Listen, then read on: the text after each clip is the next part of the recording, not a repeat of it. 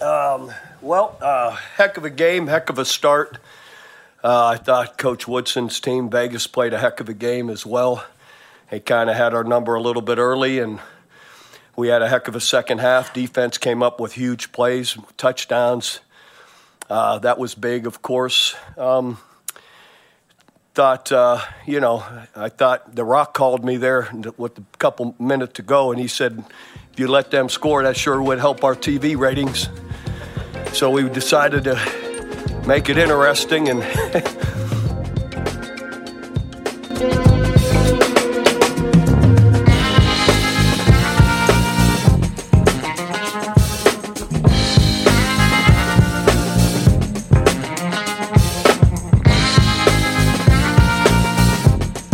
welcome to the XFL Insider Podcast. This is your host, Matthew Tyler. We are back for the second episode. Got Jake and Drew with me today, and we also got a great guy named Chris. Chris comes from Ambush as well. Chris represents the Seattle team. He does some photography, and he's also a professional wrestler. Everybody want to introduce yourselves first? Let's start with Jake and just work our way to Drew and then Chris. Not a whole lot to say. I'm just ready to get to today's action. Today's action, last weekend's action. I mean, a little bit of everything. Everything. There was not a loss of content for the first week of the XFL. Whether it be football or news, we got plenty to talk about today. I don't know if we can even fit it all in. Between fangirling ourselves out over here, we were too busy watching football to worry about the news, but we tried to catch back up. Chris, how's the Seattle weather? It's awful. It's completely awful. I was out on the road up until about maybe 15 minutes ago or so. And the higher elevation you get, the worse it gets, obviously. But even down where I'm at, I'm pretty lowland where I'm at, and we've got snowflakes the size of silver dollars out here right now. So good grief! Oh, that should be a hell of a scene up there in Seattle for the home opener. Oh, I hope so. Seemed pretty intense looking at the reports as well as the pictures. You must have some really dedicated fans to come out for those game conditions, that's for sure. Absolutely. I'd like to think that we've got one of the more passionate fan bases in the United States around here. Not to say that anybody's lacking in passion or anything like that, but I've seen some Seattle Seahawks games and the fans just sitting in the worst of conditions and still just as happy to be there as they could be. So it might have something to do with the ticket price. I don't know. That's fantastic. I cannot wait to see that on TV. The XFL really needs that fan base. From just gauging the games I saw this week, as well as the game I attended, we definitely have the fan base, and we are ready to roll. All right, guys, so let's just get right into it. Let's talk about some news and updates. Most of what I've seen has really come from Twitter. A lot of the guys on here are very informative. People such as Mike Mitchell, as well as Isaiah Saros. Some of these guys took this data, and as well as press releases, and they've released a lot of good info for us fans. Tried to really keep it going on the XFL Insider page. Have you guys had a chance to view any of the stuff I've updated as we went on? You're talking about like the rankings and like those graphics? Is that what you're talking about? Yeah, rankings, or I'm talking about the firing of GM of the Brahmas. If you're talking general news, like we've had an onslaught just today, not the weekend. I think that may have come across the radar once or twice. Yeah. Right.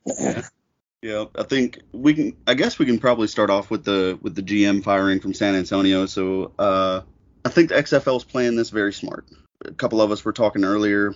I think not putting out detailed information right off the bat is very intelligent. I think that keeps the media and fans jonesing a little bit for more information. It keeps a little bit of attention, more on the XFL, I think, than actually having some details put out there in order for it to maybe turn sour and somebody be like, oh, well, that's the XFL for you, and have flashbacks to the early 2000s, right, where everybody's in the league's a criminal and all this mess. I think it's very smart to keep it private, say it's a private matter. So, whatever this guy did, it clearly broke the XFL's policy, and he's gone. Simple as that, right? Be very matter of fact. I think that's good PR play. There's probably one thing that should be noticed, just so that there isn't any confusion. The media has said that Mike Sheehan, the guy that was fired on Tuesday by the Brahmas, He's not really the general manager. I don't understand that misconception. The way the XFL was structured in 2020 and even now, the head coach, Hines Ward, is also the general manager. The actual official title that Sheehan had was Vice President of Business and Event Operations. That does not mean general manager. So I think things should have been explained a little bit better to the media of how the XFL is structured, because 2020, 2023, it's been the same thing. The head coach is the general manager, and then they just surround a bunch of other people to handle a lot of the heavy work for them. Very juicy information. Appreciate that. I'll tell you, from reading on Twitter, according to Don Harris, it was a personal matter. It had nothing to do with finances. Can anybody attest to this? Are we worried the XFL is going to drop out already? No, absolutely not. I think Not at all. they've got enough money sunk into this from the beginning. The way the XFL closed out last iteration, they did it about as cleanly as you possibly could for what was going on. I think basically everybody took a loss. The NFL took a loss, NBA, all your major sports. I think the biggest threat, I think, to the XFL, and this is strictly my opinion, is the existence of the USFL and the way that they did the college draft. I mean, the XFL is not having any trouble paying players, paying coaches. The attendance numbers are good. There was a tweet out there that was getting the rounds about, I don't know if it was specific to the St. Louis market, but the XFL outperforming the Daytona 500 for viewership. The XFL, as far as a spring league goes, is in a very healthy place right now. And I don't think, firing not a general manager, as Jake pointed out, but anybody on the staff, really, I don't think that is cause for alarm. If we saw multiple people fall, then I might be asking questions. But, I mean, one-off is nothing. I just kind of want to tie those points together. You were talking earlier about how they're handling it really well by putting it out there, making it clear it wasn't a financial thing and all that other stuff. And then you were just talking about the USFL. I've seen multiple USFL digs at the XFL over the last 3 weeks, including the one during the Super Bowl, which I think everybody knows about. They had the commercial and everything. Yep. I think the XFL has made a brilliant, very wise decision not responding to that and not engaging in that negative kind of advertising. They've kept their focus on their players, kept their focus on their product, kept their focus on what's going on. The fact that they're beating USFL to the TV marketplace in the first place. They have history. Ignore the USFL. Ignore the negative BS that they're putting out there. Just focus on what you're doing. I think they're doing a really good job with that. So I think overall, the media that they're putting out is very good. Yeah, I think, and the only reason that I brought up the USFL at all, really as a threat to the XFL, is they were very intelligent with how they did their college draft, right? They're literally doing an NFL draft, but at a lower level to say, hey, if you guys strike out at the NFL, we own your rights. So they're literally reaching forward and grabbing talent from the XFL. No doubt. And the curious thing about it is, how's the NFL going to play all this? Right. We're going to see some roster increases on the practice. So who knows? I tell you, I appreciate the opinion. Great. I also appreciate the information about his real position within San Antonio. Let's move on, unless anybody has anything else. So next up, we're going to cover San Antonio. It's going to host the championship game. If you're an XL fan, you've seen this. You know that it was happening the day that it happened. I personally am very happy about this. I think San Antonio is a great market. The fans are huge, as we saw on TV the other day, as well as how they handle, the publicity of the new market. It's held very well. Any opinions on this? I'm with you. I think it's a fantastic move. Obviously, the numbers in San Antonio as far as the fans, I mean, you didn't even have to wait for the attendance announcement in San Antonio. When you heard the fans on TV, like it was just otherworldly. They were absolutely fanatical. Close to 25,000 people there on an opening weekend in a sports-starved city like San Antonio. Like, they have the Spurs, yes, but that's all they have. And they've been so hungry for football. Why not throw them a bone? Like, they're coming out and supporting. You've got several other teams that are coming out and supporting in droves. So, and especially it being all your contenders, right? Or at least from preseason projections, having pretty good support. Why not throw San Antonio a bone? Give the fans what they want. Give them more football. Build the brand in that area. Move it next year. It'll be all good. I think it was kind of a no-brainer. You know, they've got the hub in Texas. There's 3 teams in Texas. Football is obviously hot in Texas. No-brainer. Keep it in San Antonio. Like you were saying, throw them a bone. Let the marketplace develop, and then move it next year if you have to. And, you know, the last time the XFL was even able to hold a championship game was back in 2001, and that was in Memorial Coliseum in Los Angeles. You know that one of these days, if the XFL, and you know for certain, if things keep going as they are, the XFL will be successful. You know, one of these days, going down the road, that championship game will be back in Memorial Coliseum. So the fact that you've got this hub situation with 3 of the teams in Texas being able to play in their own home markets instead of, you know, kind of the way that the USFL has kind of branched out their hub system to 4 cities. Everyone's playing in their markets in the XFL, and if things continue to go well, like I said, Memorial Coliseum championship game will happen down the road. We don't know when, but it will happen. So having the first one under this new era is a smart decision. So the date of the game is May 13th. Should be a good time. Weather will be beautiful. The fans are going to be rowdy. And I'm excited just to go tailgate if I do not actually go to the game. Next week, we should have a guest, R.C. Woods, on. She's a big San Antonio leader in the fan game. She has the first women-led XFL fan club. So we look forward to talking to her more next week. So next up, let's discuss the beer snake, fellas. I'm so ready for this topic.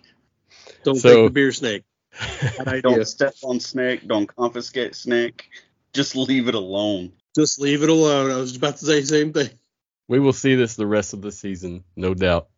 Well, I don't know that that's necessarily true. So DC has a huge decision to make because obviously beer is not the only drink that contributes to the beer snake. Probably over half, I would imagine, of viewers were wondering where in the blue hell did they get all these lemons? There was a vodka drink that came with lemon. I would imagine it's some sort of spiked lemonade, right? That came with these like half lemons, so you could squeeze it into your drink. And as soon as beer snake got confiscated, the war was on. Like it was, sour grapes is a term, but lemons getting thrown at people on the field. That's especially with what happened afterwards, with it being a pick 6, like the very first play back from the stoppage of play. This is legendary. So DC has a decision to make. They either stop selling the drink and or stop giving lemons with the drink, which cuts down on the beer snake, or they outlaw the beer snake completely and ruin one of the funnest things that XFL has ever had going for it. I don't think they can do either. I think they'll have a riot on their hands. Right. Agreed. With how meme-worthy the lemon, I mean, you see logos being redone with lemons on the defender's shield, and now lemons are a part of the lore of the team. What do you guys think about the decision they made to leave all that on the field? Like we were talking about that here at the house a bit. They didn't pick up a single one. They just left them on the field. That's pretty dangerous. Scared. I mean, they didn't want to put themselves in that line of fire either. They even moved the players at one point. Yeah, I think so. With how many lemons I imagine were on the field, you probably can't stop and pick them all up. I would imagine XFL Operations Center had a huge debacle on their hands and were just like, F it, leave it. Like, hopefully nobody gets hurt. But Was The Rock present for this game? Do you guys know? He showed up for it. I don't know that he stayed the whole time. I think he may have stayed the whole time. Were all 4 games, at least until the third, because they had on camera that late in the game at each game. Very impressive. That's how you know they're proud of their league, guys. But they should definitely let the fans have the beer snake. Yeah, and somebody making $12 an hour on a security contract decided he or she was going to ruin the fun for everybody and made the decision to confiscate the snake. That is not how you grow the game. I'm sorry if that beer snake runs over into every suburb outside of DC and there's lemons along the way like a yellow brick road. You let the fans have the damn beer snake. Absolutely. Totally agree. Yeah, to close with it, I will say in 2020, that was a staple mark of the XFL. Whether you liked it or not, you watched that game, you saw that beer snake. And even now, I still have videos where I recorded it because I was impressed. Not much of a beer drinker myself, but I'm impressed. I think what impresses me the most about that is how much media attention that the beer snake itself has got in both its appearances. 2 appearances, beer snake wins both appearances. I mean, now you can't go to a DC game and expect there not to be a beer snake. They're going to stack some kind of cups. Something is happening related to alcohol in that stadium from here on out. I mean, that sounds like a T-shirt. Beer snake 2-0. It totally is a T-shirt. Great memes are coming from this as well. Absolutely. The XFL is known for having rowdy fans. It's just the way it is. I attended the Houston game, and we sat in the section 101 for me and my girlfriend, and it got pretty rowdy at certain points as well. The security came and stood close by to stop the fun, but it was a great time. I wouldn't take it away from nobody. Next up, let's discuss the TV ratings. This one's definitely interesting. I just happened to dig this up throughout Twitter and a couple websites. The early game on Saturday, Vegas-Arlington, aired on ABC. It got 1.535 million viewers and then getting a 0.29 among the 18 to 49 demo. And then the evening game on ESPN, Houston-Orlando, got 750,000 on ESPN with a 0.23 in the 18 to 49. And apparently it also simulcast on FX. And they got an extra 390,000 for a 0.11 rating among that same demo. So we're talking, 1.14 million viewers overall just on that one. So let's go to... That didn't include streaming ratings, right? That does not include streaming. That this is, I mean, the number could be way higher. It's just the information I haven't been able to find, including streaming. Understood. So let's go to Sunday afternoon game between the Battlehawks and the Brahmas, which also aired on ABC. 1.57 million. And here's an interesting little tidbit on that as well. Is just in the St. Louis market alone, it outdrew the Daytona 500. So the game drew 111,000 viewers for a 5.6 rating and a 19 share against the Daytona 500, which had 69,000 viewers, 3.7 rating with a 13 share. So that with the fact the Battlehawks is back, it's big media news, and considering that we're taken away from the NASCAR audience is big. So let's go to Seattle, DC, that aired on ESPN. That one drew 1.06 million, 0.29 in 1849, and that particular game was 6th overall for the night in viewership. So that it's big. It is down from week 1 from 2020. I didn't have all that data, but I was able to find data on Twitter comparing it to week 1 of the USFL last year. So on the Saturday game between New Jersey and Birmingham, which aired on Fox, they had 1.757 million on Fox, and then simulcast on NBC, they had 1.31 million viewers for a total of 3.067 million. The Sunday games, Houston, Michigan on NBC got roughly about 2.2 million. The other Sunday game between Philadelphia and New Orleans on USA drew 771,000. And then the Monday game between Tampa Bay and Pittsburgh, which aired on Fox Sports 1, drew 268,000. So if you're thinking and looking at all these games that happened in week 1, they've at least outperformed Philadelphia, New Orleans, and Tampa Bay, Pittsburgh in the USFL. And I think that it could potentially increase further over time. I agree with that. I think you'll see it increase. And just to be clear, so that obviously the USFL hasn't started yet this year. right? So those are numbers from last year's USFL Week 1, right? That is correct. Okay, so highly competitive in terms of viewership, the XFL. When you have your first week on a weekend as big in NASCAR as the Daytona 500, I mean, they call that the Super Bowl of racing for a reason. They get a lot of viewers nationwide. So if you're making a dent in a market that's as major as St. Louis, that usually has a pretty high viewership of NASCAR, you're really making headway. I don't know how the transition is going to be once the USFL starts up. It'll be interesting to see kind of how numbers transition from the XFL to the USFL. And it'll really be interesting to see next year which league gets more numbers. But overall, the XFL highly competitive and a very good showing this weekend for as far as viewership goes. And something I could potentially add on here. So I'm not sure if the XFL was the ultimate factor, but just with the viewership that the Daytona 500 had, they lost 8% of its viewership compared to last year because they drew 8.2 million this year. There's a lot of State of the Union podcasts that are very sad this weekend regarding NASCAR. Sometimes you got to let it go. We got spring football back. It's time to watch the new game. No, sir, it's not. It is significant.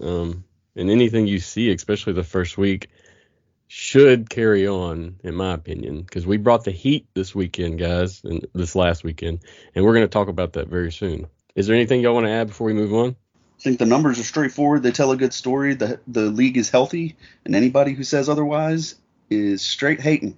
Haters going to hate. Quit sipping that haterade, boy. Don't do it. Get your tay-tay on. Hate. Yeah. All right, so last up in news and updates, I just wanted to talk about some player acquisitions and drops. I don't have too much data on this. I hope you guys have some ready. Just had a couple different series. I seen yesterday from the Brahmas, they had a couple moves, as well as the Roughnecks had a couple moves. I'm going to talk about a couple. You guys can pick up on some too if you have them. No worries if not. So I see this one is a series of moves were made by the Brahmas yesterday. They placed Landon Akers on the reserve list, or I guess injured reserve, and they signed Dan Williams, which is a wide receiver, Maya Tuahima, which is a guard, and Steven Denmark, who's a defensive back. They released tight end Jamal Pettigrew. Next up, I saw the Roughnecks. They signed an offensive tackle, Ryan Pope. Pope spent some time with the Seattle Sea Dragons, played for the Packers, Rams, Jaguars, Lions, and Broncos. In my opinion, our Roughnecks already have a pretty good offensive line, and this is just going to add to the list. You guys got any other moves you want to talk about? Yeah, I've got one. On Monday, the Battlehawks had parted ways with defensive back Tim Harris, who actually had some injury issues last week, hence why he was inactive for week 1 against the Brahmas. They waived him, and they signed safety Jonathan Alexander, 23 years old, 6'3", 211, from Fort Worth. His nickname is the Big Ape. I'd like to know why they gave him the nickname. He spent the offseason in 21 with the Chicago Bears. He had transferred to Charlotte in 2021 after spending 2 seasons at Kansas State. Started 8 of 9 games with 54 tackles, 2 interceptions, and 2 forced fumbles, and a touchdown for Charlotte back in 21. And he was the 18th selection in the 2022 XFL draft and had spent time in training camp before being waived on February 9th. So we're bringing back a former draftee. Dang, you had a couple? So you were all over that, man. Yeah, he had it going. A little bit more insight than me. I think for me, I'm not necessarily watching big roster moves. I'm watching a couple of injuries. So there were a couple. I forget who the other player was off the top of my head, but there's one big name that's in concussion protocol. It's Vic Beasley. So it'll be interesting to see if he sees the field, how bad his concussion is. And honestly, with that being a selling point of the XFL being a safer league, it'll be interesting to see what exactly concussion protocol is in the XFL. He took that big hit on that interception this weekend, didn't he? No, that was in the, which game was that? That was in the Arlington game. I forget what the guy's name is, but he hit his head pretty hard. He came out on Twitter and said that he was okay. Thanked everybody for their support.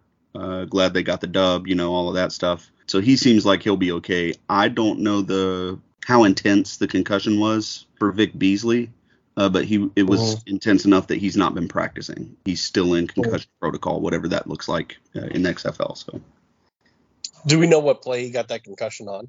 No, I will take a look real quick. I'll say while he's looking, next week we hope to have more access to some media information. We're kind of just waiting on some approvals, and then we should have some better, more accurate results. I know Jake, he's got the hook up to the Battlehawks right now, so he's bringing the heat on that. The rest of us, we're trying, but certainly we'll have our access soon. You guys want to add anything else to that before we just move on? I just got an injury report. Oh, check it out. Houston. So we have a little bit of information on Houston as well. Did not participate in practice. Offensive guard Darwan Parker has a hamstring issue that probably highlights why Houston picked up a offensive lineman this week. I would say that's kind of a big deal. Darwan Parker is one of the big anchors on that offensive line. And if Houston is picking up an offensive lineman and he didn't participate in practice, that tells me probably the hamstring's a little bit more serious than we thought going into the week. Limited participation, Travell Harris, who had a couple of really big grabs to keep drives going during the first week. He's limited participation with a groin injury. So a couple of people are going to have to step up this week on the offense for the Roughnecks. But, I mean, the way they played in the first week, shouldn't see a huge drop off. Oh, well, I like it. Thank you guys for the reports.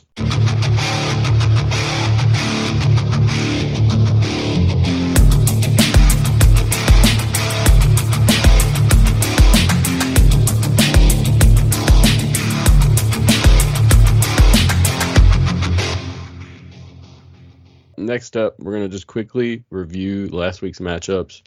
We don't want to get too in-depth on everything because we still want to cover next week's matchups, but we have to highlight what happened and the winners at least. It was a good week of football. I enjoyed every game played. Everyone had a different aspect of comeback win or just a total obliteration. First, let's just talk about Las Vegas Vipers at the Arlington Renegades. Arlington pulled it off. Last minute or last second. Stars are dual protecting inside out. One-man rush, crossing route, open, and a huge gain, and a touchdown for Vegas, and Sinque Sweeting.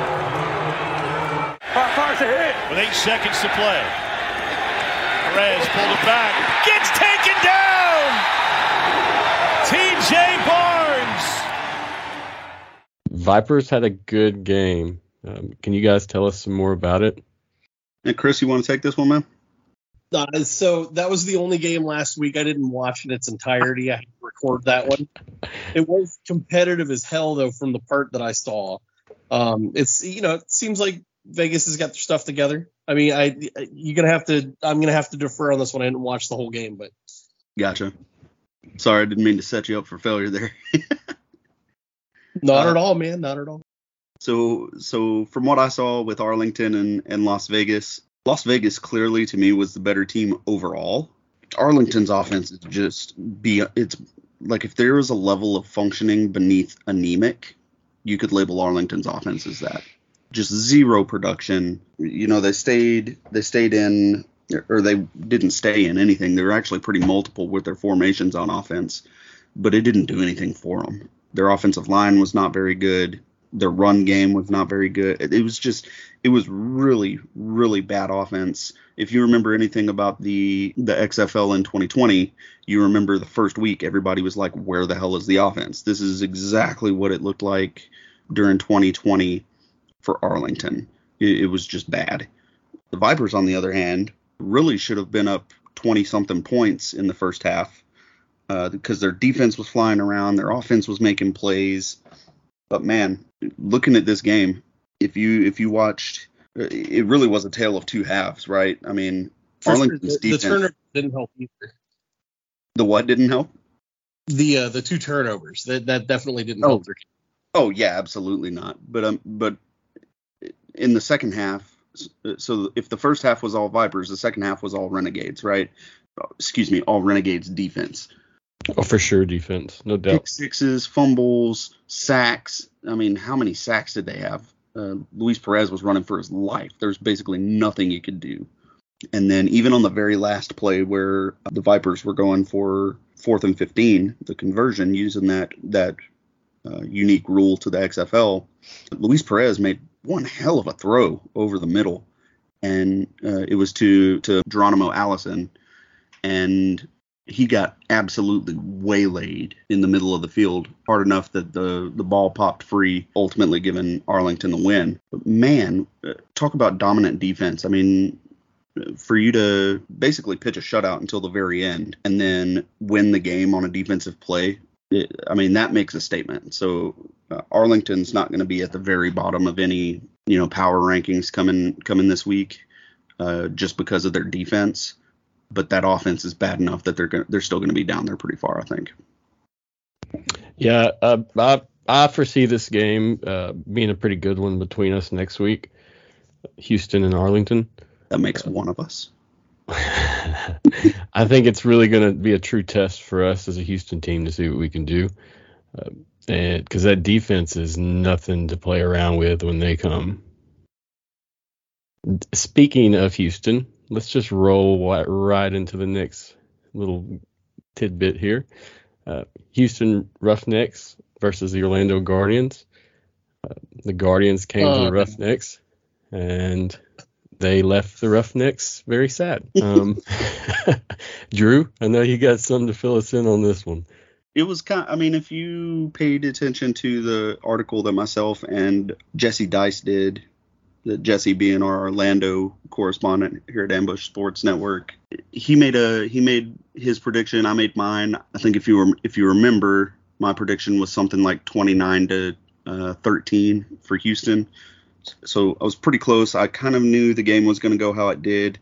Orlando didn't really seem to have any answers. I mean, they started off faster than Houston, but Houston started off in a very soft zone trying to figure out what they were going to look like. And once they figured out what they looked like, they locked in and really stole the show in terms of both offense and defense. So it wasn't particularly close. Honestly, the score makes it look closer than it really was. And that's saying something with Orlando, only having 12 points. So the big question for Houston going forward is, can Brandon Silvers clean up the sloppy interceptions? That's kind of been a hallmark of his. I can answer those. Yes, Chris. Listen, as a Seattle fan and watching him play down here in 2020 and watching all of the preseason stuff that we had access to, no, he can't. The guy, he just crumbles under pressure. It's just so sad to watch. I've got to disagree with you on that one, Chris. I've watched Silver since the AAF days, and I'm impressed by how he's grew professionally. Well, I mean, you've got to with all the opportunities the man's had, but I'm telling you, you can watch him in practice. Watch him in practice. He's a totally different player once fans are in attendance and there's another team standing across from him. Well, I'll tell you, I sat for the post-game interview, and I put it on Facebook Live through the XFL Insider podcast. And in the interview, he called himself out on the picks. And he couldn't remember how many he had, but he said, I messed up. How many picks did I throw? So if he knows he's inconsistent, I think he can clean it up, especially with the coaching staff they have. I don't know. See, I think I kind of agree with Chris. I left it as a hanging question just for entertainment purposes. I'm not of the belief that Silvers can fix it. So I made reference before on the previous podcast that I played defensive back in high school. I played a little bit of quarterback as well. Doesn't make me a pro at it. Matter of fact, I was a backup. I didn't even start. But as a quarterback, if you don't remember how many interceptions you threw in a game, there's a problem. Like, quarterbacks have to be perfectionists. They have just about to make that point. For you to be like, oh, LOL, interceptions, and that's not me mocking Silvers. because he's not the only quarterback to ever have that attitude towards it. But that, to me, that just highlights a problem. And again, referencing the previous podcast, I was a Cole McDonald fanboy coming into the season. So he came in, he had a rushing touchdown. He didn't look all that great with his first couple of throws. Doesn't necessarily mean a whole lot, but Houston is pretty deep at quarterback. They've got some talent there. I think they could change their offense if they needed to facilitate somebody like Cole McDonald. It's going to be interesting to see how much of a leash Silvers has, especially with a defense like Arlington coming to town next week. I love the takes, guys. And regardless of what happens, the next man's up. And I'm here for the team. So appreciate the takes. Moving on, Jake, it's time. Can you tell us about the Battlehawks? Yeah, I tell you, this one was a nail biter from the beginning. It's like there was not much scoring between the two teams in the first three quarters. Field goal here in the first, field goal here in the second, field goal in the third, and then all of a sudden you get all these scoring in the second half. Completions for McCarron. 180! 3rd and 7. McCarron has a receiver. Caught! Touchdown St. Louis, and a flag on the play. That is pro. Hey, guys, I'm trying to catch him. He's out of breath. He's fighting guys. He's scrapping, talking to his dad down here. Unbelievable catch. The concentration. Walk me through that play. The good Lord blessed me with some hands. I made it happen. Shout out to my boys down in Florida, man. NSB convention. My nieces, Hadley and Colvin. All the good Lord, man. What'd your dad just say to you right there? That's unbelievable. Good catch. That's what we do, though. That's what we built for. Heron ultimately ended up finishing 18 for 26 for 190 yards. The Brahmas, Jack Cohen, went 25 for 36 for 207. On the Battlehawks end, Brian Hill led the rushing charge, 6 attempts for 55 yards. On the Brahmas end, Kevin Ballage led the charge, 24 attempts for 84 yards. And then, there was a lot of effort done on the receiving end, but the big one that you have to think of from the receiving core was the Battlehawks, is Austin Prohl, and the plays that they made in the last 3 minutes of the game. Both of those receptions going to him for the win, for the 18-15 win.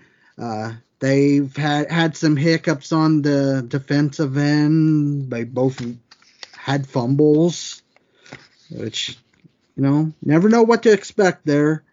But ultimately, the game just came down to 2 Austin Prohl receptions to secure the victory for St. Louis. And the great thing that I noticed afterwards, looking at social media, was the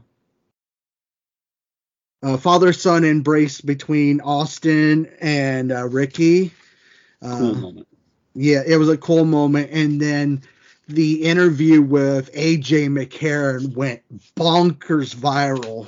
Yep. One of your biggest whys was your family playing in front of your boys. You sprinted over here. Here they come right now. He's going to get you. What does that mean to be able to do this in front of them? It's awesome. Look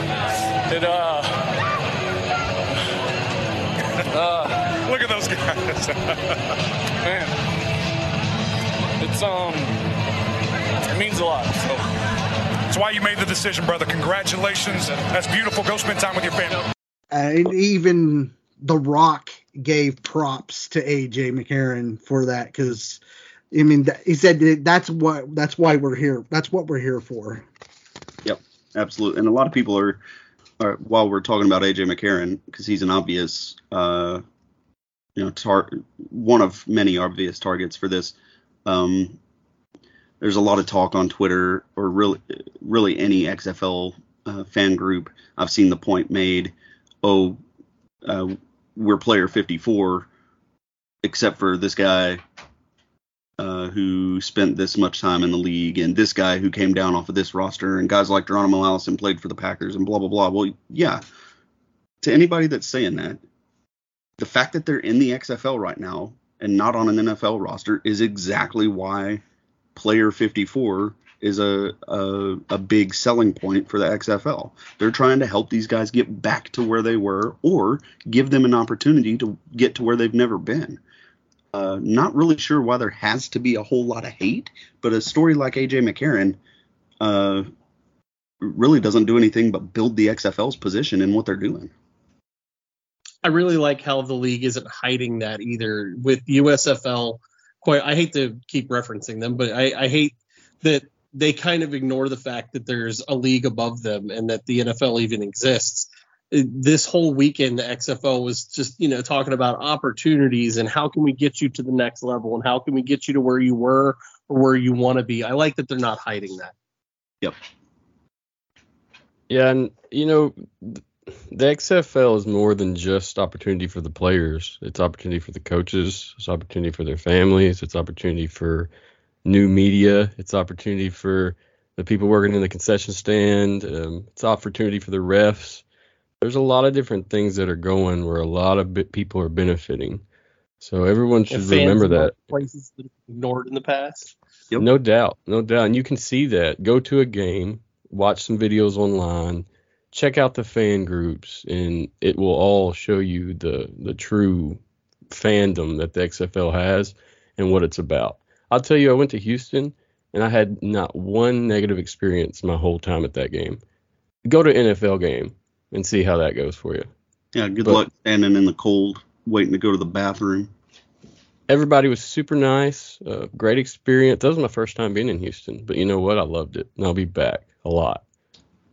So, yeah, guys, just remember, the XFL, it stands for opportunity, and that's for the players and everybody else. All right, we got the last game of the week, the DC Defenders versus the Seattle Sea Dragons. Chris, do you want to share your take on that? Well, so, I've got a lot of differing opinions on the game. Obviously, I'm disappointed that we performed as poorly as we did in the second half.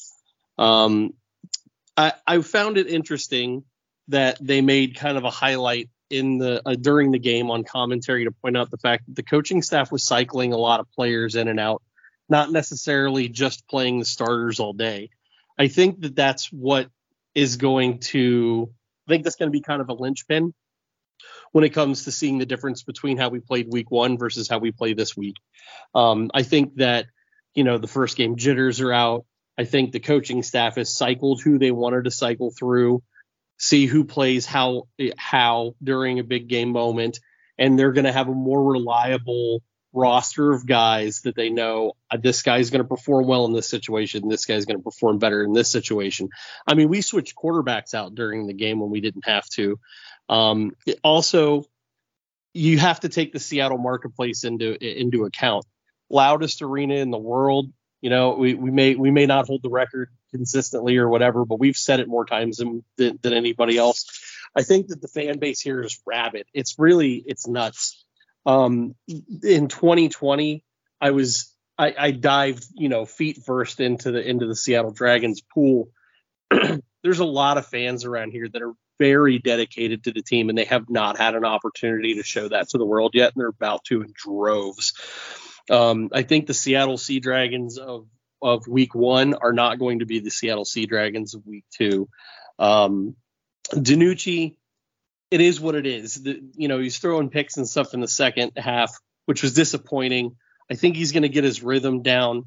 Him and Josh Gordon are a great pair. I mean, the two of them were just lighting the field up at the beginning of the game on Sunday.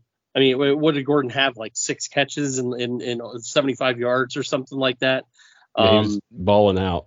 I mean, it was just a fantastic game between the two of them. I really think that you're going to see a different team this week, and I think that the crowd is going to be a factor that the Battlehawks are going to have to address.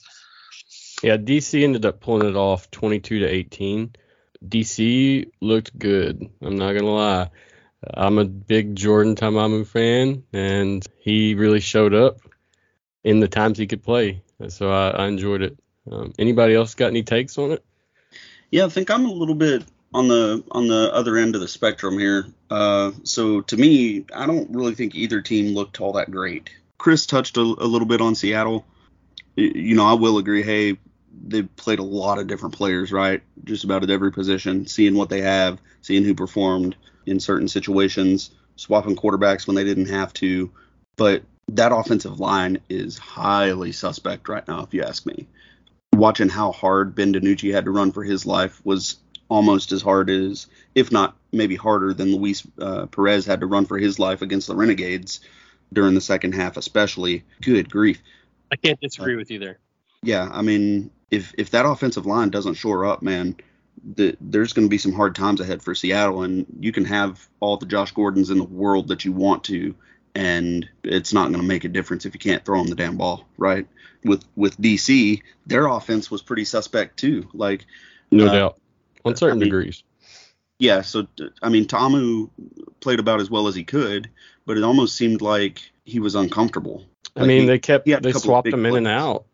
To me, that was part of their downfall. I'm sorry to interrupt, but they kept swapping. You know, they wouldn't let either one of these guys get hot, and arguably they're saying that's the reason they pulled the win off. But in my opinion, play one guy and see what happens. I'm not a huge fan of playing a dual quarterback system either. There are situations where you can have success with it, but in my opinion, the better quarterback, or we'll say the quarterback that made the offense go the best, was D'Eriq King, coming off the bench and running the ball. He added a different layer that I think Seattle probably wasn't expecting. I think they prepared for Ta'amu, knowing that he's more of a pocket passer and only runs when he has truly a lot of space. And then D'Eriq King came in, and they had trouble adjusting because they didn't practice against it. I agree. So he looked good. He picked up yards on every carry. I mean, right. He did great. He was electric on most of his runs, and I don't expect that to be the case again next week. I think now that teams have seen it, they're going to have plenty of tape. They see what they're trying to do with D'Eriq King, and teams will be a little bit more prepared. But some question marks on the DC Defenders side, question marks on the Dragons side. I just don't see either of these teams as being very, very good. Well, we will see what happens this following week. We got another exciting weekend and Thursday night of play. Let me make one quick note. Yes, sir. I was talking about, the crowd and everything in Seattle. I had written this down. I don't know where I put it. I apologize. We've got I think 2 former Hawks playing on the Sea Dragons this season, and I think there's 7 players on the team that are local kids. I know for sure Colin Kelly's from Kelso, and there's a couple of guys that went to UW and stuff like that. Adding into the fan base that's out here, you've got a lot of guys that are playing in front of family for the first time. I really think that's going to be one of the stories of the week this week, as far as the game goes. It's always fun when you play for the local team, right? A lot of people have that as their dream coming into sports. It's as a kid, I always, up until I was 10 and didn't have any growth spurts yet. I was like, hey, I want to play for, the Houston Texans or maybe Dallas, maybe New Orleans, because that's the general area that I'm from. I played on the same high school. Played out here during the COVID season for the NFL and never played in front of the crowd. Even he said in an interview, I think it was in the Seattle Times. I had it bookmarked, but he said something along the lines of I got it right here. It says Seattle's an awesome sports town and they love their sports. I'm pretty familiar with the stadium, but not with the 12th man. I'm really hoping they're here for us on Thursday. I've heard a lot about it, and I'm excited to see it in person. Nice. I'm excited for you. Market too. Anytime you say 12th man in Seattle, you're going to get some sort of response. So no doubt. The Arlington Renegades pulled it off 22-20, beating the Vipers. The Orlando Guardians got beat 33-12 by the Houston Roughnecks. The St. Louis Battlehawks won by 3 for a score of 18-15 against the Brahmas.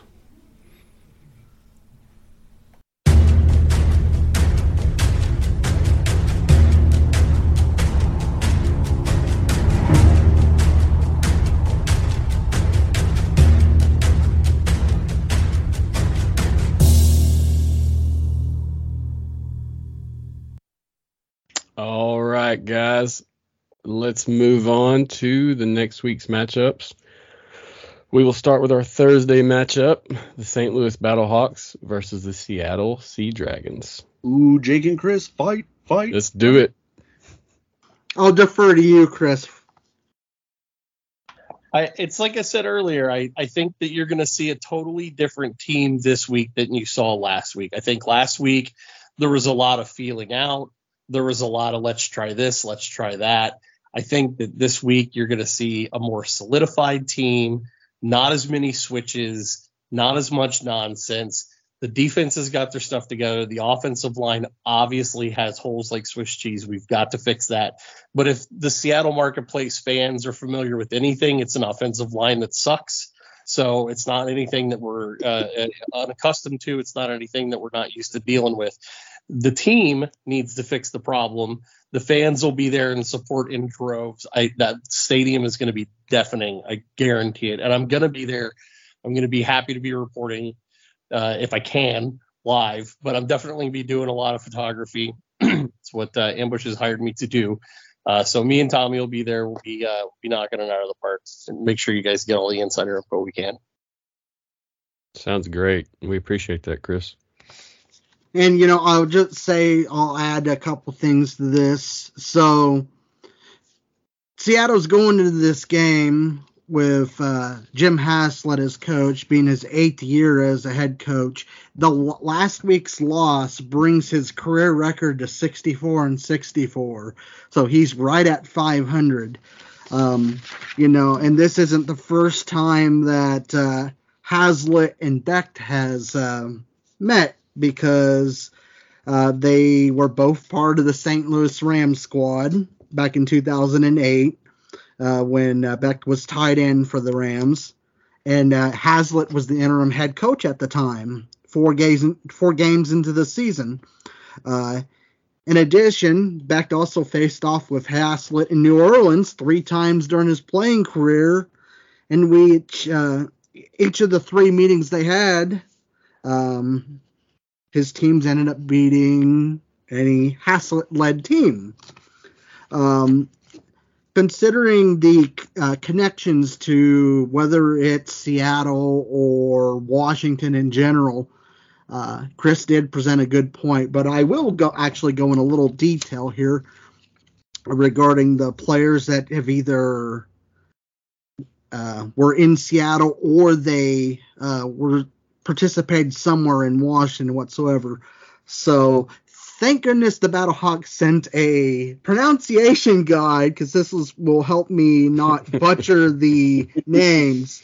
But one of them that came to mind was Taniela Tupou, who's a defensive tackle. He was born in Marysville and played at Washington at the college level, and then signed with the Seahawks in 2016. But he's also a 2-sport player, because he also played with the Seattle Seawolves in Major League Rugby back in 2020. Lakeem Williams, a linebacker for the team, is from Tacoma, who's also signed with the Seahawks, spending time on the practice squad from 21 to 22. Another linebacker, Travis Feeney, also has connections to the area. He attended Washington from 2012 to 2015, and during his time there, he recorded 125 tackles during 38 games that he was playing for the Huskies before being selected in the 2016 NFL draft in the 6th round by the Pittsburgh Steelers. And then, of course, one of them that played for the Seattle Dragons in 2020, the golden boy I just referred to either, Austin Proehl, who during that time caught the first touchdown pass in XFL history, February 2020. So we're awesome. well after 3 years after the fact, despite losing to the DC Defenders 31-19. Last but not least, another wide receiver, Gary Jennings, was selected by the Seahawks in the 4th round of the 2019 NFL draft, while running backs coach Art Valero was an offensive line coach for Seattle in 2010. Wow, there's a lot of synchronicity on that team too. Guys, next up, let's talk about the DC Defenders versus the Las Vegas Vipers.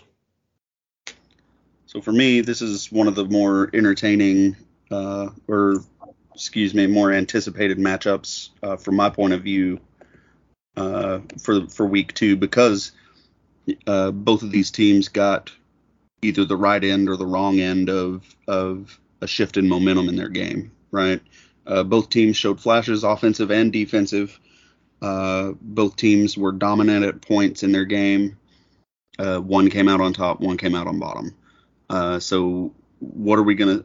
I really think that Las Vegas is gonna pull this out because DC wasn't necessarily facing a very good offense, or at least a very proficient offense at this point, or at that point in the season in week 1. So I think they're going to have a more viable test for their defense in Las Vegas. And I think that Las Vegas is going to have a little bit more tape on what DC wants to do offensively, which is going to be the truth around the league, right? But with tape comes adjustments. And in my opinion, I think Las Vegas has fewer adjustments to make overall than DC does. I think Las Vegas's offensive line just needs to shore up a little bit of how they face pressures, because that's what that's what Arlington got them with, was pressures. And if they can shore that up, I think that the Vipers will beat the Defenders and will come out with a 1-1 team on both sides. I agree. I think Vegas has got this one in the bag, but I was talking to somebody earlier today about this. I'm kind of hoping that one doesn't come down to a defense versus defense game where the score is super low and we don't really see any big plays. That's the only concern I have about that game. I'm curious if Perez is going to come out ready to play, or if the Renegades defense was really that good last week. Yeah, I think that's a fair point. Maybe it took the Renegades a little bit of time to adjust and decide, hey, we're just going to blitz the hell out of them because they can't stop it. Or did the Vipers just not really have a clue what to do against those pressures, and now they made the adjustments and they get back to making big plays like they did in the first half of the game. So little trifecta of points there that all play off of each other. So that's why, to me, it's a really intriguing game. I think we see a lot of defensive pressure right off the bat, all the way through the first quarter, though, on both sides of the ball. Oh, yeah. Well, Luis Perez is probably getting blitzed every play of his life for the rest of this season. So the YouTube quarterback himself. We'll see what happens. I had faith in him years ago. Not sure he can pull it off now. But it'll be good to see if he does, because that's really another Player 54 story. Definitely. And I think I do have some takeaways I can potentially come up for this game. You know, both the Vipers and Defenders were in matches that were defined by very thin margins. Yep. Vipers lost by 2, Defenders won by 4. So, I mean, are they going to take what they learned in week 1, adjust from any mistakes that they have made in that game, don't make those again, and then adjust their strategies to potentially swing it in their favor? I mean, they've got to do something. I mean, I think based on what we discussed when it came to the over-unders on the points, both of those games ended up with over the, I think it was 35.5, 36.5. I mean, is it going to end up being in a situation where it's determined as small of a margin that they had in week 1, or is just one of these teams just going to blow things out of the water? It will be exciting to see what happens this week when they play.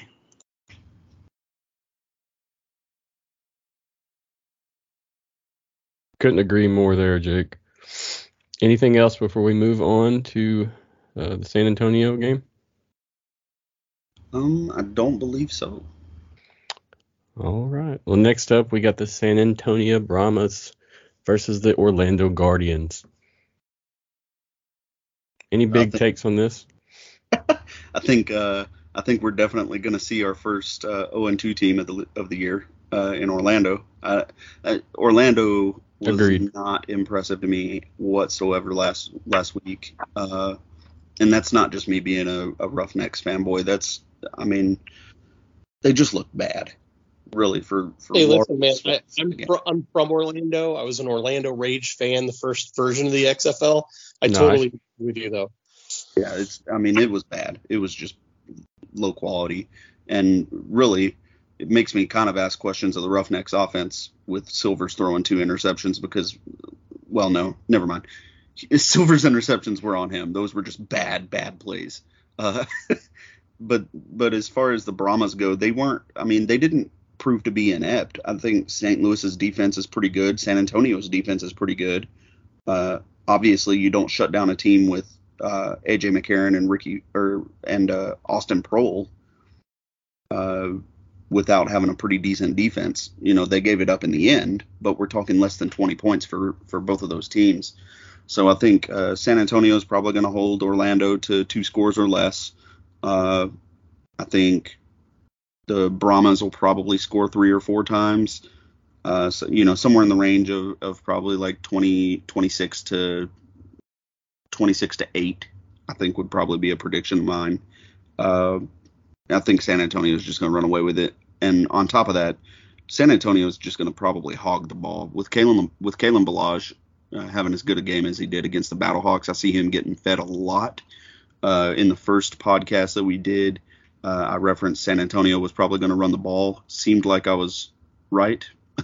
Kalen Ballage had over 20 carries, had, was it 80-something yards, Jake? It was a beautiful thing to watch. Yeah, and Kalen Ballage is a freaking nature. Like, he just looked bigger than everybody else. I don't know if it was the Brahmas uniforms or what, but that dude's a specimen. Yeah, he took the field control, no doubt. All right. Jake, do you have anything to add? Yeah, any way you look at this, someone's going to end up being 0-2, and someone's going to end up being 1-1. The Brahmas definitely for sure have to figure out how not to shut down the last 3 minutes of the game because, whatever mistakes that they were making in that period of time, it made McCarron go clutch and help make the right passes and the right calls to secure that come from behind victory.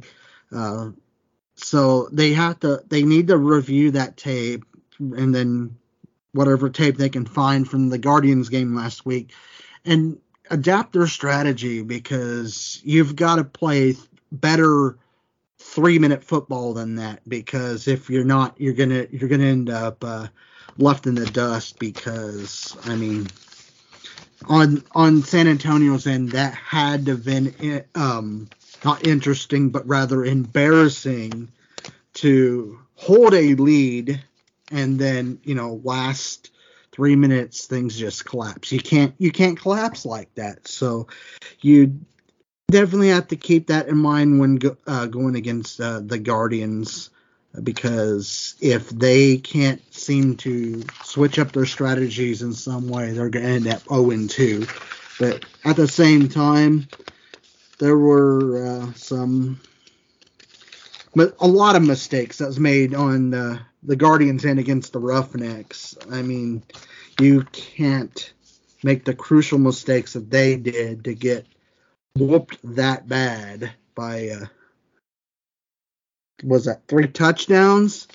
You've got to figure out something to improve your situation. Otherwise, just like I said with San Antonio, you're going to end up 0-2. But someone's got to win. Someone's got to be 1-1. Someone's got to be 0-2. Yeah, no doubt on what you guys are saying. I agree 100%. I think San Antonio's got a lot more to play for just because of the way they lost last week. And the fact that the championship's in San Antonio this year. Yep, no doubt. I think that's probably going to add some juice to that squad. I don't know if Jack Cohen can lead them, though. I don't know if he can put it on his shoulders. And I guess we'll see in the long run. But with someone like Kalen Ballage, they should be good to go. Yeah, I mean, Jack Cohn had some good moments. He had some bad moments. His accuracy was questionable, but he wasn't one of the higher rated quarterbacks coming into this season. I think a lot of people had question marks about him, maybe even his own coaching staff. I do think that it was a little bit of first game jitters, and now that he knows what to expect, especially against a defense that seemed as good as the Battlehawks defense did, he'll probably have a little bit better outing against Orlando, if I had to guess. Hey, just a quick note: this game is in Orlando this week, right? I believe, yes. Yeah, it is. Yeah, and they play at Camping World Stadium. That's where I played football when I was in high school. Yeah, that's awesome. Funny enough. All right, so we ready for our last lineup matchup? I mean, yes, sir. Please cut that out. All right, next up we have the Arlington Renegades versus the Houston Roughnecks. And that's going to be in Houston for the second week. I'll be there as a media guide as well. I'm covering for Ambush Sports. Look forward to it. Last week I went, had a great time. Like I said, the nicest place ever, nicest people ever. Look forward to this game and also this review from Drew. Drew? You don't think I'm opinionated or anything, do you? No, sir. So, man, the way I see this game, if Arlington can't score, they're about to get run out of the stadium. They had no identity on offense whatsoever. They got sacked. They couldn't hold on to the ball. If they don't fix something, they're really about to get just horse raced. With that said, their defense it seemed like it was really, really good. We'll find out a little bit more this weekend and see whether it was just the Vipers being bad or whether it was Arlington being really good. But you guys help me out. What was number 72's name? I can't remember. He basically dominated the game as a defensive tackle. I mean, Houston having such a good play or such a good showing out of their offensive line during week one versus a guy on the defensive line like that, that requires some game planning when you're running. TJ Barnes, Georgia Barnes. Tech. Yep. So that guy's an absolute unit. That requires a lot of game planning in your blocking scheme because you're going to have to double that guy the entire game. You can't leave him alone. And Arlington has already shown the willingness to blitz the hell out of people in week one. I mean, they sent every pressure they probably had in the playbook against Las Vegas, and Vegas couldn't stop any of it. So, are they going to cause problems for the Roughnecks offense? It's a vast possibility. I think this game, more so than any other game this coming weekend, has the potential to be a defensive struggle. I think in a defensive struggle because of the fact that Arlington has nothing on offense, at least to this point, I think that edges in favor of Houston. So Houston would be my pick, but I think it's gonna be interesting how it plays out. Yeah, last week I said Houston by 16, and I was wrong, but I was wrong in the right way, so I'll take it. With names like Trent Harris and Deontay Kirkland, I think Houston's going to clear the ball on this. If we do, very confident in our run to the championship, just due to being able to play against this defense.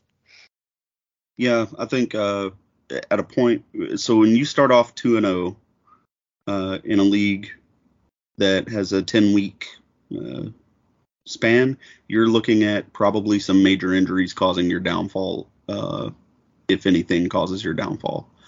It's a little bit of a crapshoot across the league with what people are good at. Really, the defenses kind of had a good showing this weekend. Everything hit the over, but that doesn't necessarily indicate bad defense. To me, in my opinion, I think most of the games were fairly low scoring, relatively speaking. In the NFL, you see a lot of 30-point games and people getting blown out and stuff like that. And the lowest score this weekend was 12. The highest was 33. That's pretty compact for 4 games, 8 teams in scoring. So I don't know, man. It's hard for me to say anything other than Houston's going to win this one, just because Houston has some semblance of an offense. Going to highly depend on Brandon Silvers. Going to highly depend on the Renegades' defense versus that offensive line. I don't see very many factors at play here. It's just going to be defense and who blinks first, probably. My money's on the Renegades to blink just because Houston has an offense. Personally, I wonder how many field goals we're going to see this week. How many times are we going to kick it through the uprights? Last week when we were watching just the games in general, I noticed there were a lot more field goals than I thought would happen. So as it goes, is that going to play a factor in our game? Who knows, but it'll be cool to check out. It definitely could. Arlington's kicker made 3 kicks this past week. None of them really looked like they were going to miss. He seemed pretty confident in his routine. Houston's kicker never saw the field. Houston has a rookie kicker. So are we gonna really see nerves get to a kicker like that? I mean, that very well could be a storyline that comes into play here. Anything else to add, Chris, Jake, before we move on? I think you guys are the subject matter experts there. You guys covered it pretty effectively. I think I agree with you that a lot of the game is going to depend on the Silvers. I don't think he's going to necessarily have a pressure issue, but if he's throwing interceptions all day, I think you guys are going to be in trouble.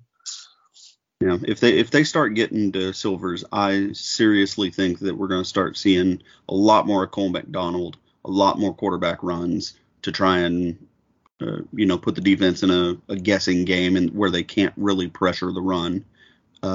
Which is smart. Yeah, it would be similar to what DC did with De'Aaron King when Te'amu stopped getting huge results. And again, that's something that Houston has that the Renegades don't. So, still very interesting. I just think a lot has to go wrong for the Roughnecks to lose. Agreed. We also have Max Borghi. And if you don't know him, you'll know him soon. And I think one thing is to note from this game is someone has to win, someone has to lose. And it all ultimately finds out who's the best team in the state of the Texas, because it's still early to tell. And there's got to be some sort of trophy because Texas does everything big. So there better be a big honking trophy for the best team in the state of Texas this season. Yeah, I think if I remember correctly, during the head coaches sit down for the conference, the 3 Texas coaches said basically whoever has the worst record has to buy dinner for everybody. Good deal. I hope they get some ultimately, nice steaks. You want to see the best team in Texas. The big trophy that the best team in Texas has at the end of the year would be the championship trophy. Yes. Right. Yeah. I'm not trying to create any other trophies. Like, there's one trophy that matters. Nobody gives a damn if you're the best team in Texas if all of you only win one game and it's all against each other. Drill, baby, drill. And that's all I can say about that. Back to rig, baby. All right. So next up, we're going to move to our own power poll, brought to you by Drew Wells. Drew's going to tell us his own take on the power poll. And, Drew, can you give us our first ever XFL Insider Power Poll of the week? Yeah, so I went back and forth with myself and asked the guys here on the podcast which one I should go with, because I had 2 lists, and one list had all of the winners in the top 4 and all of the losers in the bottom 4, and I thought that's a little bit too mainstream and a little bit dishonest. So I made the other one, which is ultimately the one that you guys are going to get, with a little bit more analysis and just kind of my take on the first week and how it played out overall for everybody. So top of my rankings, again, not being a fanboy here, it was just the most impressive showing. It's Houston. They showed up on offense. Trent Harris had 4 sacks on defense, 4.5 sacks, if I'm not mistaken, XFL record. Brendan Silvers had the second most passing yards on top of a couple of touchdowns. He threw a couple of really dumb interceptions. One of them, I don't really think he ever saw the guy, but you got to believe that the coaches that the Houston Roughnecks have, they're going to, get that fixed and really not allow him to rest on his laurels. So I put Houston at number 1, St. Louis at number 2.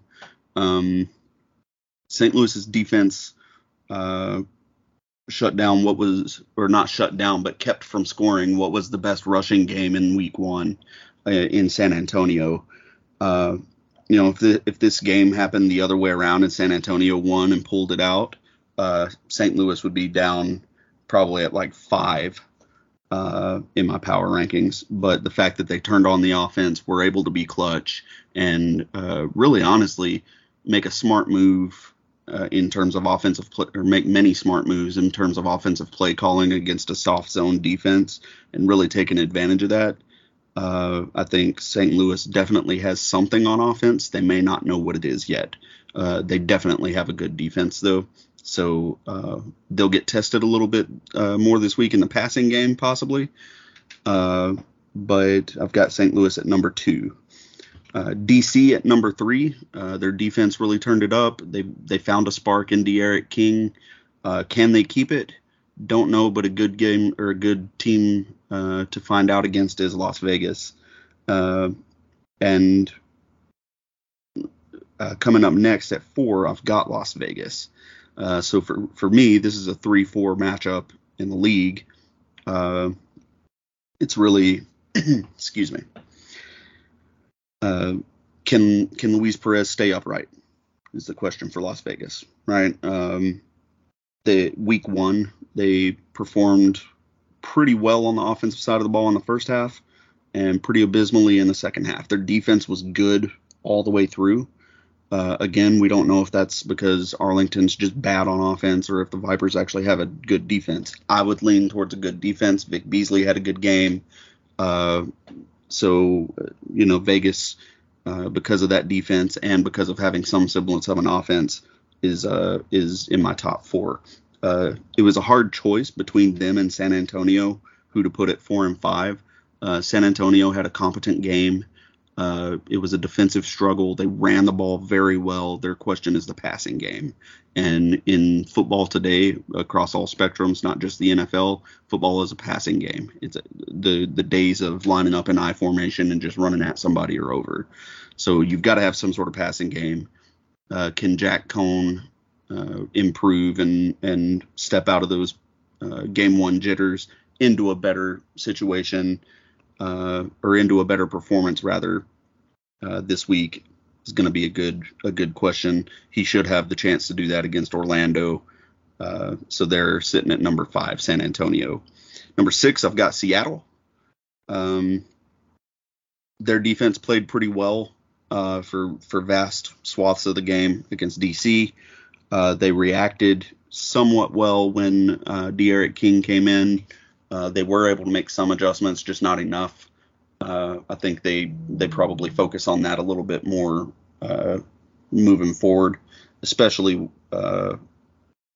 later in the season when they play a little bit more of a dual threat type game.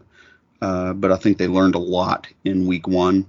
So the question for them, I think, as we discussed earlier, is the offensive line. So, are they fixing to get just boat raced by that Battlehawks defense? Are they fixing to turn it around? Because, if we're being honest, Seattle has the best potential for offense in the league. It's not even close. They've got 2 former pros on their receiver core. They've got Ben DiNucci at quarterback, former pro. So if they can protect Ben DiNucci, he can pick anybody apart. He's a playmaker. You saw that with the flip touchdown to Josh Gordon. that connection is really bright. So if they can block it all against Seattle, they could shoot up the power rankings really easy. So they're at number 6. Arlington, Donde Está offense. No clue where they get scoring power. They just seemed lost and inept on the offensive side of the ball. Great on defense. I kind of struggled a little bit with who to put it 6 and 7 between Seattle and Arlington, but Seattle does have offensive potential and can score points and did score points in their game. So I went with Seattle at 6 and Arlington at 7. And then bringing up the rear is Orlando. I only know Spanish and English, so I don't know how to say where the hell is your offense and your defense. So we're just going to leave them at the bottom and not really pontificate much more until they show some sort of potential. No fiesta there. Yeah, no. All right. Thanks, Drew. Very insightful power poll. Loved it. We'll see how everything plays out this week.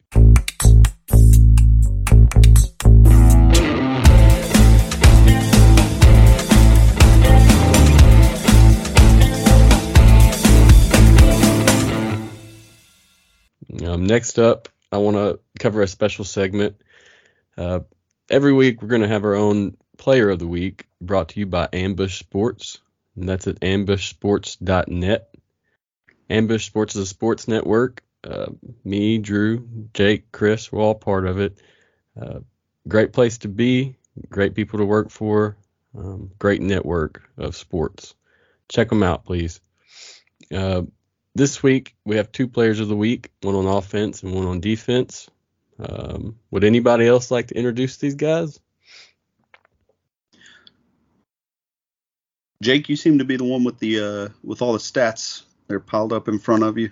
What do you got? I hear the papers coming now. Right? Oh, I've probably shuffled and thrown a lot of those away. It's like my production studio was covered with papers, but I mean, there's not a whole lot more that I can say that I hadn't already said about AJ McCarron, because not only can he play clutch football in the final minutes of the game, but you can tell that he's a down-to-earth, homely person when he had his media interview after the game, where I mean, the viral moment was his kids coming up to him during the interview and then can't help but be emotional. I mean, you've done what you said you want to do in that regard. You want your kids to see you play while you still got time in your career. And ultimately, as I had already touched upon, that moment went viral, and it got a response, an honest response from The Rock, and said that is why we're here for. So, I mean, it's great. There's not much more I can add outside of that. Yeah. I mean, one of the better passing performances really in week 1. I mean, really on and off the field. Offensive Player of the Week. You can't say anything different. He was 18 for 26 with 190 yards and 2 touchdowns and 0 interceptions. So he had a really good week compared to the other quarterbacks. Next up was the Defensive Player of the Week, Mr. Trent Harris from the Houston Roughnecks. Drew, you want to tell us about Mr. Harris? Yeah, so Trent Harris has had a lot of stops in his professional career. New England, Miami, New York, the Giants variety of New York, Baltimore, the Raiders, and now the Roughnecks. He has a Super Bowl to his name on his resume, right? But he finds himself in the XFL with an opportunity to really make a name for himself again, and he wastes no time in doing so. 4.5 sacks. Absolutely dominated the entire offensive line for Orlando. I mean, number 33 was absolutely everywhere this weekend. It was hard to find a play where he wasn't being mentioned. Very deserving of the Defensive Player of the Week. Yeah, check him out on the post-game interview. I recorded that. That's on Facebook Live through the XFL Insider podcast. He gave a pretty good interview after the game. He was very excited. You could tell he had that energy. I'm curious to see how he does for the rest of the year, but I believe he'll be a consistent face and name you're going to keep hearing. Jake, Chris, you got anything to add before we close? I think both are great picks. You guys did a good job picking both of them this week. And let's note that this was an ambush poll. The ambush took a poll on all these stats and players, and we came up with our own players of the week from what we believed were best. So this is what we came with. Yep, AJ Perrin was the runaway leader on offense, and then on defense it was between Trent Harris and defensive back from DC by the last name of Joseph, who had 2 picks, one of them a pick 6. Is it Michael Joseph, I believe? Michael Joseph, that's correct, yep. Yeah, both were ballers, and I'm sure we're going to hear some more names that we are not familiar with this weekend. And then I know that poll was a real nail biter because, for the longest time until someone swayed the final decision on that, it was tied between the two at 3 votes apiece. Yep. I'm sure our DC writers are upset that I was the one that swayed that vote. I didn't see the poll until late. They think I'm being a fanboy probably, but I mean, it's an XFL record. What Joseph did was good, but when you set a record, unless another record was set in direct competition that week, you're probably better off sticking with the record. Yeah, I agree. You're correct. I was waiting on your vote. I knew it was coming. Matt, it was never in doubt. All right. Well, guys, that about wraps it up for the show. I appreciate you guys coming on. Wrong you are, sir. We have to do bets. Oh, I forgot the most important part. Drew, why don't you tell us about the bets? What do you think? All right. So I'm actually going to pitch the first one to our 2 resident subject matter experts on the Battlehawks and Sea Dragons. So the spread is Sea Dragons are favored by 3. It's an even 3. So if they win by 3, it's a push. Total for over under is 37.5. So how do you guys feel about if you had to put your money on one team or the other, and then on the over and under, where would you put your money? I mean, this week I got the Dragons this week. I've said it a couple of times now. I think that the team you saw in week 1 isn't going to be the team you see in week 2. I think that the odds are correct and that the money's on the Dragons this week. Honestly, I don't believe with the 3. Matter of fact, I actually favor Battlehawks by 7. Let's have a repeat of 2020. Battlehawks 23, Dragons 16. I like it. Without Silvers at QB, I don't think we got a problem this week. Ooh. Ow. Man, shots fired, homie. I love it. Oh, yeah. All right, great. So as we go through the rest of this, the rest of the 3 games, I'll pitch it to you guys first, and then I'll follow up with what mine is. Simply, I want to do it like that because I'm not saying anything about Battlehawks and Sea Dragons. I'm not touching that under. I'm not touching 3 points with a 10-foot pole. I'm just going to let that ride. So no money spent by Drew Wells on the Battlehawks and Sea Dragons. DC Defenders at Las Vegas Vipers. Just a quick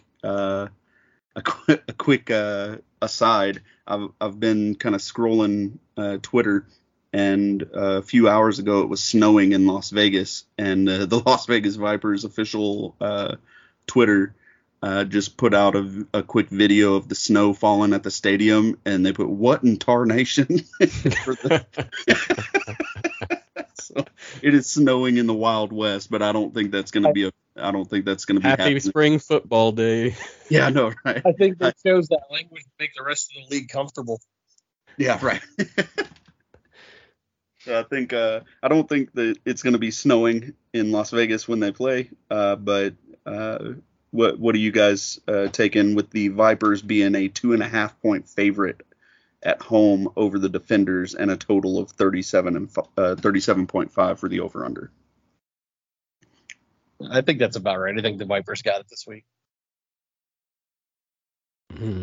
I'm starting to think that's a very real possibility of that being at least. I know you're supposed to match it or push it, but I really think that matchup will really be close, regardless of what mistakes may possibly occur in that game.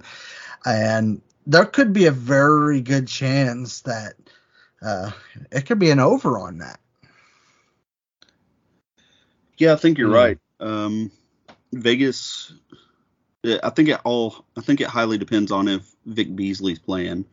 I think this line will move a little bit closer to game time, but that'll be a major playing factor. Is Vic Beasley healthy? But as far as Vipers being 2.5-point favorites, I don't know that I agree with them being favorites in general with the way DC turned up their defense against Seattle in the second half. And I don't see the over happening personally. But I could be wrong. If Vic Beasley doesn't play, then anything can happen. The Defenders could score 30 points by themselves. I think the Vipers are probably good for at least 2 scores. So DC did find a spark with De'Aaron King, like we talked about earlier. I don't think that's going to be enough of a spark to get them through the rest of the season. Teams are going to figure that out. I probably would put my money on the under and probably put my money on DC against the spread. I'm going to go with that same thought, Drew. I'm going to take DC by 8 on the under. DC by 8 on the under. Okay, nice. All right, so moving on to San Antonio Brahmas at Orlando Guardians. So the Orlando Guardians get their first home game of the season after the Brahmas put on what so far is the envy of the XFL fan world as far as fan turnout with 25,000 people. So big Brahmas coming into town. Looking to avenge that loss in week 1 against Orlando, who just hopes to do something positive in week 2 because they really didn't in week 1. Point spread is 3.5-point favorites are the Brahmas at Orlando, and the total is 38 even for over-under. Nice line. Where are you going with your money, since you said nice line? I am going Brahmas, and, I don't think I can go with the over on this one for sure. So I'm going to go under, and I will take Brahmas by 3. So you're going for Orlando against the spread. Okay. I got Brahmas too, but it's got to be more than 3. I mean, at least by 6. Yeah. What about the 38 over under? Sorry, just a minute. You're good. Okay, sorry. What now? How do you feel about the over under 38 even?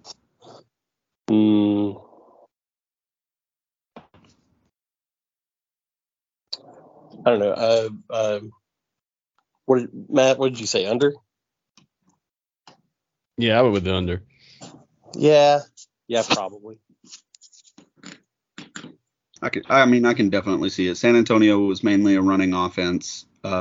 Orlando couldn't really seem to do much right. See the clock running a lot in those 2-minute periods at the end of each half. I can't argue with that. What do you think, Jake? I think it's going to be an outright ugly game, but by 3, If I was actually betting on this action, I wouldn't be comfortable with that. And even then, there could be that rare possibility that Orlando kicks things into gear and maybe secure a victory by 1 or 2 points. So I'm not a fan of that, but I'm definitely the under on that because I think it's going to be a low-scoring game. Yeah, I'm glad you brought that possibility up because this is like a classic betting trap game, right? It's a brand new league, or a brand new iteration of the league. You're looking at 2 0-1 teams. You're not sure how good everybody is. Vegas puts it right close to a field goal. Either they're going to win by a field goal or more. And then they say something crazy like 38, like especially with not very much evidence from either team of true scoring offense. So I'm definitely taking the under. I think the Brahmas are going to win by probably 2 scores. Just because Orlando can't really do it. Well, I don't know. Maybe I'll take that back. I think it'll be Brahmas by 1 score, but definitely more than 3.5. So I would pick the Brahmas to cover and the under for sure. And then just something potentially to add in there. The reason why I went with my decision is, what if the Brahmas completely melt down in the last 3 minutes of the game like they did in week 1 against the Battlehawks? I mean, that would be ugly. That's why I said this could be an ugly game. Wave your flag, brother. I love it. You're just stepping all over San Antonio after a win, man. I love it. That's his job. That's what he's supposed to do. Someone's got to channel Stephen A. Smith. I mean, come on. Shout out to your boy. Right. All right. So the last game, Arlington Renegades at Houston in TDECU Stadium. So we're looking at the Roughnecks with an even 3-point spread for the favorites. And then a total over-under for 38.5. How do you guys feel about this? Over. Why do you say that? Oh, we're bringing the heat. We're playing a good defense, and I think we have a multi-balanced approach on offense. So you're going to see some things happen if we do get stopped, and I don't think they're going to be ready for it. Okay, fair take. So are you taking Houston to cover the 3 points? I'll take Houston on the over. Okay. And I want to say, let's do it again. Houston's going to win this by 16. A score of 16. Try it till it's right. I love it. Let's do it. I agree, except for the 16. Maybe 9. I'm not a betting man. Remember, this is not gambling advice. I disagree. It is. I think you should do everything that we say.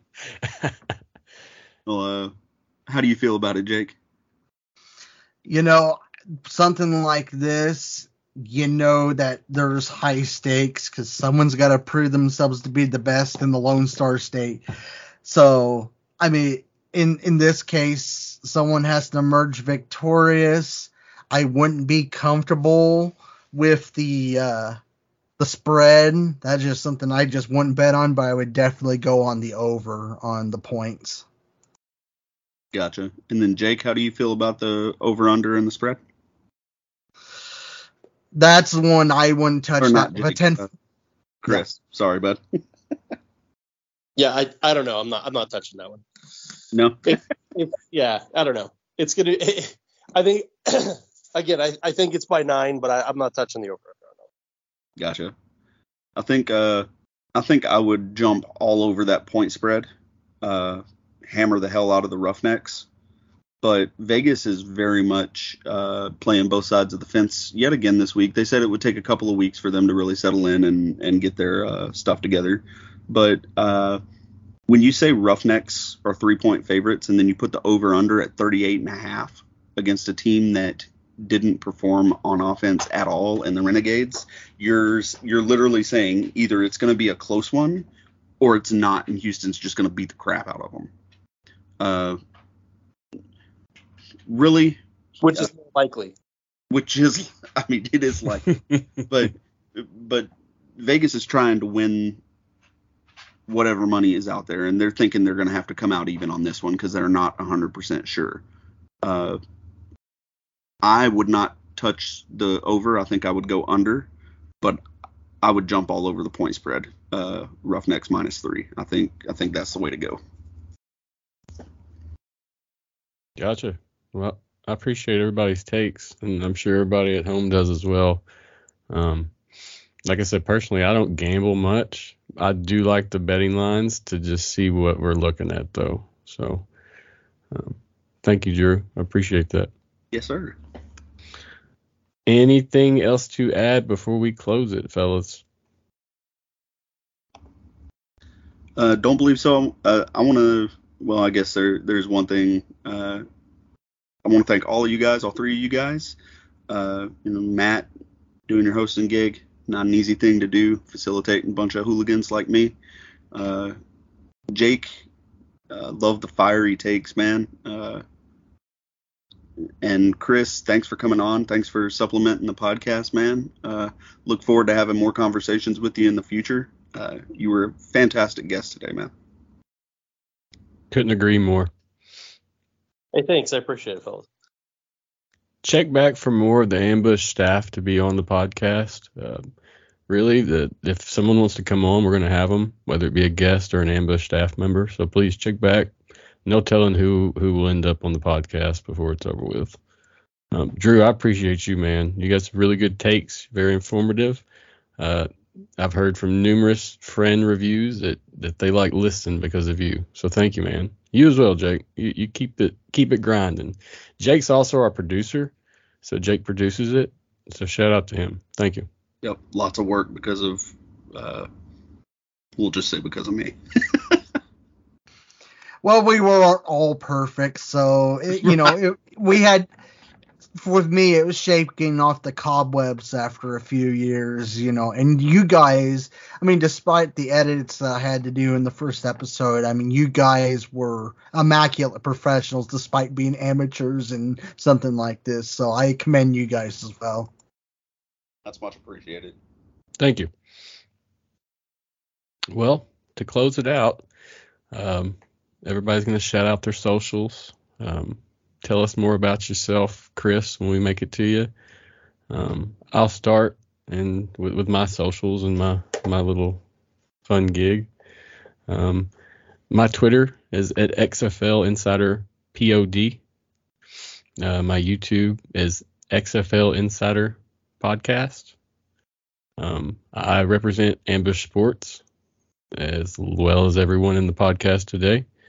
And that Twitter is at Ambush Sports. And the website is ambushsports.net. The podcast is produced by Jake. And Drew, Jake, and Chris are all staff members at Ambush Sports. And glad to have them today. So thank you, guys. I think Ambush Sports has definitely been a place that's welcomed me with open arms. Came in, helped them fill a need. They've turned around by getting me, and really not just me, everybody involved with them, a lot of notice, getting media press credentials,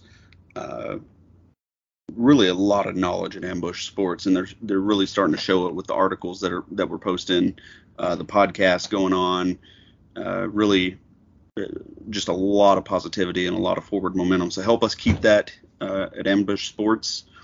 So on Twitter, they are at Ambush Sports.